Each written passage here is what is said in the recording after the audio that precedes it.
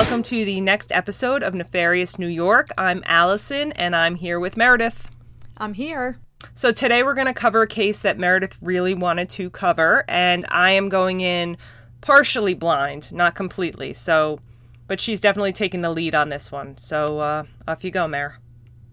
This is a very controversial topic, but one that I really wanted to cover because of a loose personal connection that we both have. We're going to be covering the problem of sexual abuse of minors by Catholic priests and deacons with a particular focus on William T. White. Now, I know that name sounds familiar to you, but keep it to yourself for now. I will. So I did a lot of research, and there were several documents, a ton of articles that I came across. I'm going to try to make this not so technical. One is the John Jay Report, the Official Catholic Directory, the Journal News, Dallas News, and a Supreme Court County of New York report. Okay. I'm going to start with the John Jay Report, and basically this 2004 report by the John Jay College of Criminal Justice was commissioned by the U.S. Conference of Catholic Bishops, and it's based on surveys completed by the Roman Catholic Diocese in the United States, not worldwide. And of course, just recently, they started to do reports from around the world. And it covers the nature and the scope of the problem of sexual abuse of minors by the Catholic priests and deacons. The number of alleged abuses increased in the 1960s. It peaked in the 1970s. It then declined in the 1980s, and by the 1990s had returned to the levels of the 1950s. In 2004, the John Jay Report tabulated a total of 4,392 priests and deacons in the U.S. against whom allegations of sexual abuse had been made. And the numbers of reported abuse allegations and court cases, as I said before, have increased worldwide since then. You following me here? I am. I'm following you. Go ahead. So the report determined that during the period from 1950 to 2002, now pay attention to the numbers here, a total of 10,667 individuals had made allegations of child sexual abuse. Of these, the diocese had been able to identify 6,700 unique accusations against that 4,392 clergy over that period. So that 4,392, which was about 4% of all almost 110,000 ordained clergy, priests, deacons, members of religious orders active in the USA during the time covered by the study. Of the 4,392 accused, 252 were convicted. Seems low, right? That seems ridiculous. First of all, the amount of complaints over that long of a period of time seems low. Well, from what we know, Correct, but there's an explanation for that. Of that 4,000 number that were accused, 3,300 were not investigated because the cleric had already died. Right. Because remember, this report is being done in 2004. A lot of this abuse took place in the 50s. So of the remainder, 1,021 were reported to police, and of those, 384 were charged, resulting in 252 convictions and 100 prison sentences. So out of the almost 110,000 priests who were surveyed, 100 were imprisoned. A lot of these alleged abuses were being hidden. They were being hidden by the archdiocese. They were being hidden by the religious figures that were in power. And I wonder, too, how many people haven't still, so let's pretend it was us when we were younger. Yep. We're only in our 40s now. We still may not be comfortable talking about it. 100%. Absolutely. So there's probably so many more out there that are still scared to talk about it. Right. And these are, with the research that I did, you obviously have young boys. There were also girls. That number is much lower, but there were boys and girls. Take out the fact that you were being abused, but it's not that easy for a boy to come forward and say he was being abused by another male. Right. So let's get to one of these religious figures. So today I'm going to be focusing on William T. White. Now, Allison, I know this name sounds familiar to you. Very familiar. Obviously, we both know William T. White. Just to go over his religious career. So, William T. White was a priest of the Archdiocese of New York. He was ordained in 1958. He worked as an assistant priest at a Manhattan parish early on named Holy Cross in the Bronx, I believe. And that was from 1958 to 65. In that school, there were boys and girls. Then from 1965 to 1975, he spent a decade at Archbishop Stepinac High School, and I know you're probably familiar with that high school. Yeah, yep. In White Plains. Students were all male there, and he served as a counselor and dean of students. And the reason why I'm going over some of these is because obviously he had a very long career, but he was in very powerful positions. So that assignment was followed by a year with the Archdiocesan Department of Education in New York. And then for the next 6 years, he served as principal of Cardinal Spellman High School in the Bronx. Then White was elevated to Monsignor in 1979. And this is where... Now he's sounding familiar. And here's where it's going to sound really familiar. So from 1982 to 1994, White served as pastor of a parish in New Rochelle, Holy Family School, and that is the school you and I attended together from kindergarten to 8th grade. So we graduated in 89. 80 to 89 we were there, is that right? About that. Roughly. So that's basically his... Almost all of his tenure. He was there from 1982 to 1994. So then there's a gap in his assignments from 1994 to 1995. And then during 1995 to 2002, White taught at St. Vincent de Paul Regional Seminary in Boynton Beach, Florida, in the Palm Beach Diocese. And then he was assisting at area parishes. He is not indexed beyond the 2002 directory. I wonder why. I'm going to guess we're going to find out. We are going to find out. Now, before we get to the allegations, I wanted to talk a little bit about Monsignor White and our experiences with him. Do you have any experiences with Monsignor White? Now, my experiences are not as in-depth as yours, but just a general experience of him. I was very afraid of him. I don't know who wasn't. And he was just like, I'm known as like a very mean, strict right priest. Like you weren't feeling like the love or the warmth from him. No, there was something very cold about him. Yeah. And I remember a particular incident that I've always spoken about. And I was in the school playground after a mass, or I forget what it was. And I was with my mom, and Monsignor White came over to my mom because, as you know, my mom was very much involved with the rectory. And he gave me the creeps, and not that I thought he was, a pedophile, which I didn't even know at the time, but he was very mean, he was very cold, and there was something about him that I did not like. Right.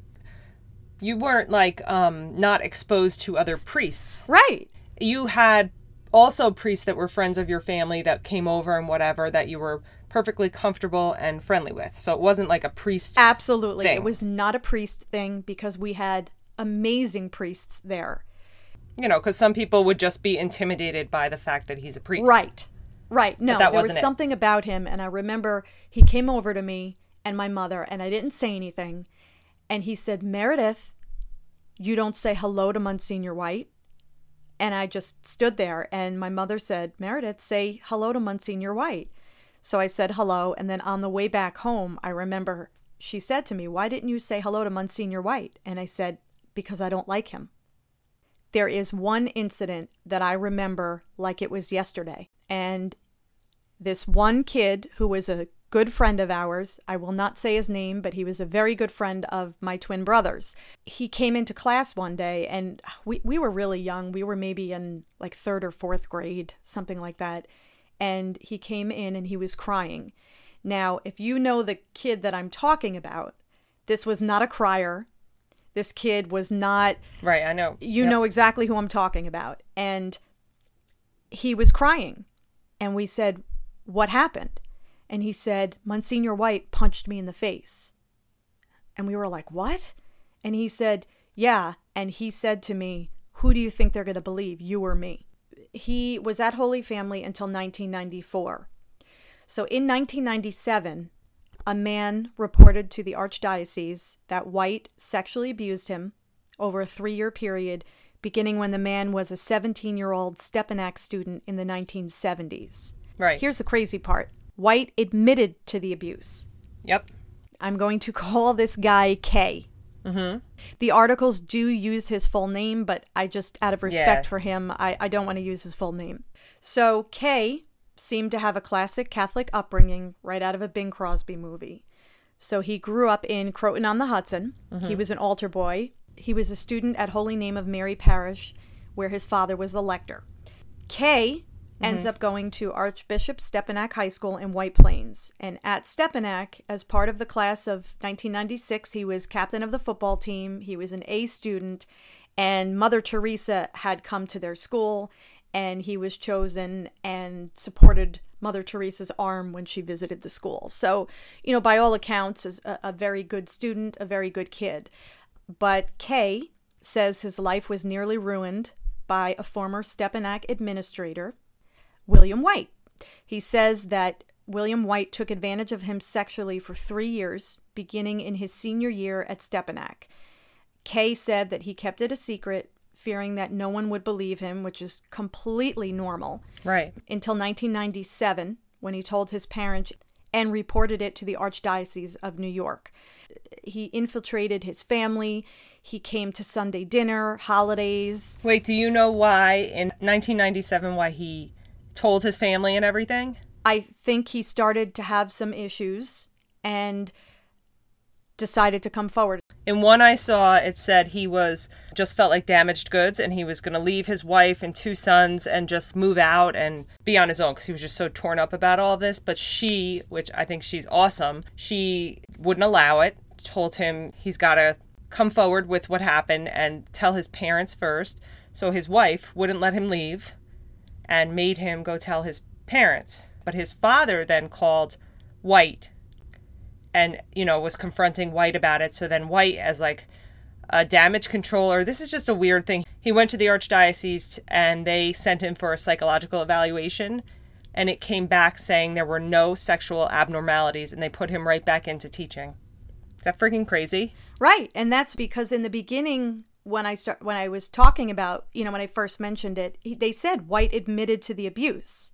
His excuse was that it was a consensual affair. I am amazed that they didn't find anything psychologically wrong with him, but he said in an interview about Kay that the inappropriateness began because of a psychological and mental closeness to him and the rest of his family that just naturally moved over into something physical. Like, what? Naturally? Yeah, just moved over into something physical. Like, that was the natural progression of that connection.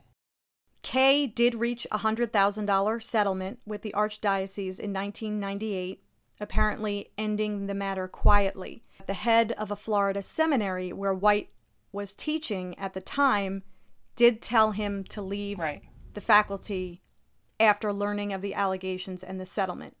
So Monsignor Stephen Basso, who was a rector of St. Vincent de Paul Regional Seminary, that's the one in Florida, said he would have gotten rid of him sooner if the Archdiocese had informed him of the settlement. And he said, "I wish they would have told me." But Joseph Zwilling, who was a spokesman for the Archdiocese, said that they told the Florida Seminary everything about White's background. And he just said they were aware of it when we were aware of it. So Here is the other crazy part. When I was going through this article, a few people that they interviewed, I know very, very, very personally. So it was very, very weird. And they interviewed the New Rochelle mayor at the time of the article. And he said he was taken aback by the allegations against White. Another very good friend of my family's, who was a New Rochelle councilman, remembered White from Holy Family and Spelman High School. He said he had a decent relationship with him, but with White, a lot of the parishioners didn't like his rigid leadership, which is exactly what we were talking about before.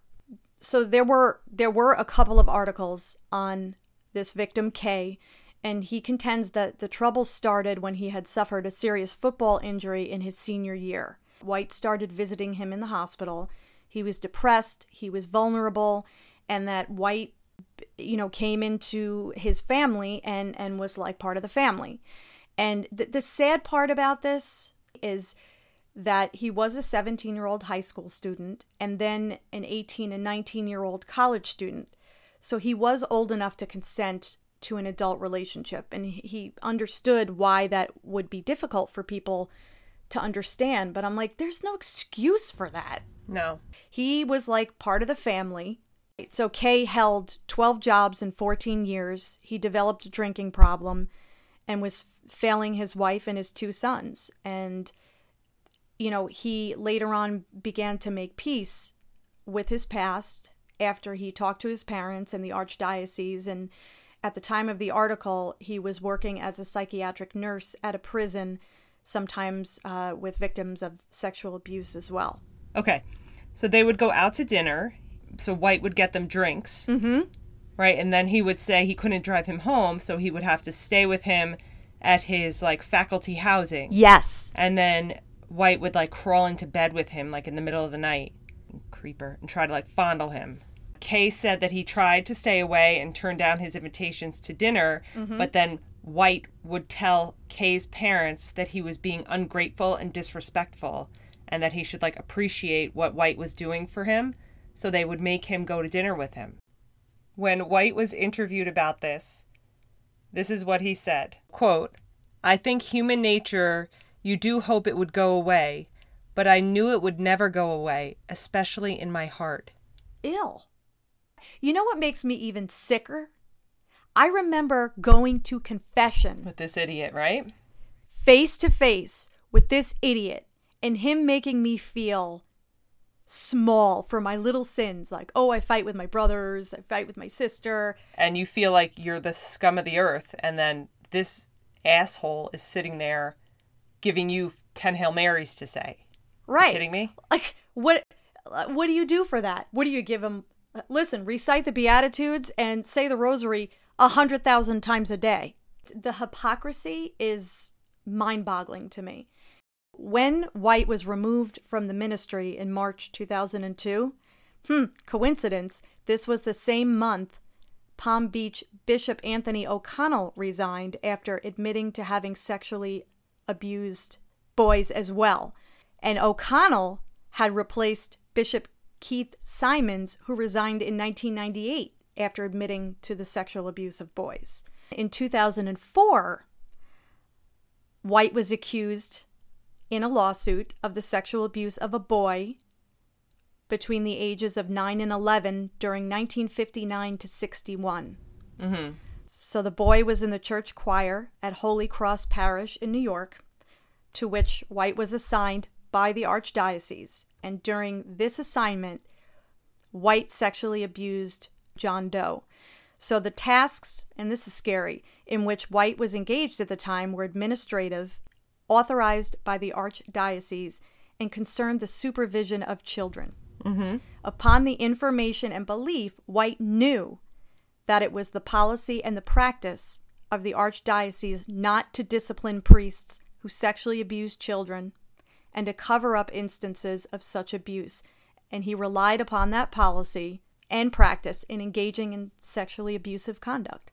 So this is going to get a little graphic here. But so John Doe, again, I mentioned before, sang in the choir at Holy Cross Parish Church in Manhattan, which White directed. So most of the abuse that took place was in the kindergarten classroom, and it consisted of hugging, dry humping, while kissing him on the neck, head, and face. White would strap John Doe over a desk, strike his butt slowly while masturbating under his robe. If John Doe tried to turn over, White would yell at him to stay down. White would tell John Doe not to tell his parents what he was doing and assured him that no one else would love him as much as he did. So the abuse occurred 1 or 2 times a week over the period. So that's 1 or 2 times a week over a couple of years. As a result of the abuse, John Doe experienced pain, suffering, obviously. He had a mental breakdown in 1966 and was hospitalized for 5 months. At the time, he had suffered from flashbacks and nightmares causing him to jump in his sleep. The last I could tell from articles is that he was an adult male currently residing in the state of New York. Part of the problem is that Catholic leaders knew this was going on, and there's countless articles. It says roughly 2/3 of top U.S. Catholic leaders have allowed priests accused of sexual abuse to keep working. And it was a systematic practice that spanned over decades and continues today. I read an article last week that was talking about the shortage of priests. Obviously, these scandals destroyed the Catholic Church, and they were a very, very powerful entity. Well, the interesting thing is I feel like now the Archdiocese is maybe starting to take a little bit of responsibility. And so I did go on the Archdiocese on their website, and there is a message from Timothy Cardinal Dolan. It says, "Dear member of the family of the Archdiocese, as we continue the Easter season and affirm once again the central reality of our faith, that the Lord through his cross has brought us to the new life in the resurrection, we live as people of hope in the face of all the evil and sin we find in our world, and sad to say, even in our church. More specifically, I write today because after hearing from many victims, survivors, many of you, and many priests, I have decided to publish a comprehensive list of all archdiocesan clergy credibly accused of sexual abuse of minors or who were the subject of a claim made to the Archdiocese's Independent Reconciliation and Compensation Program."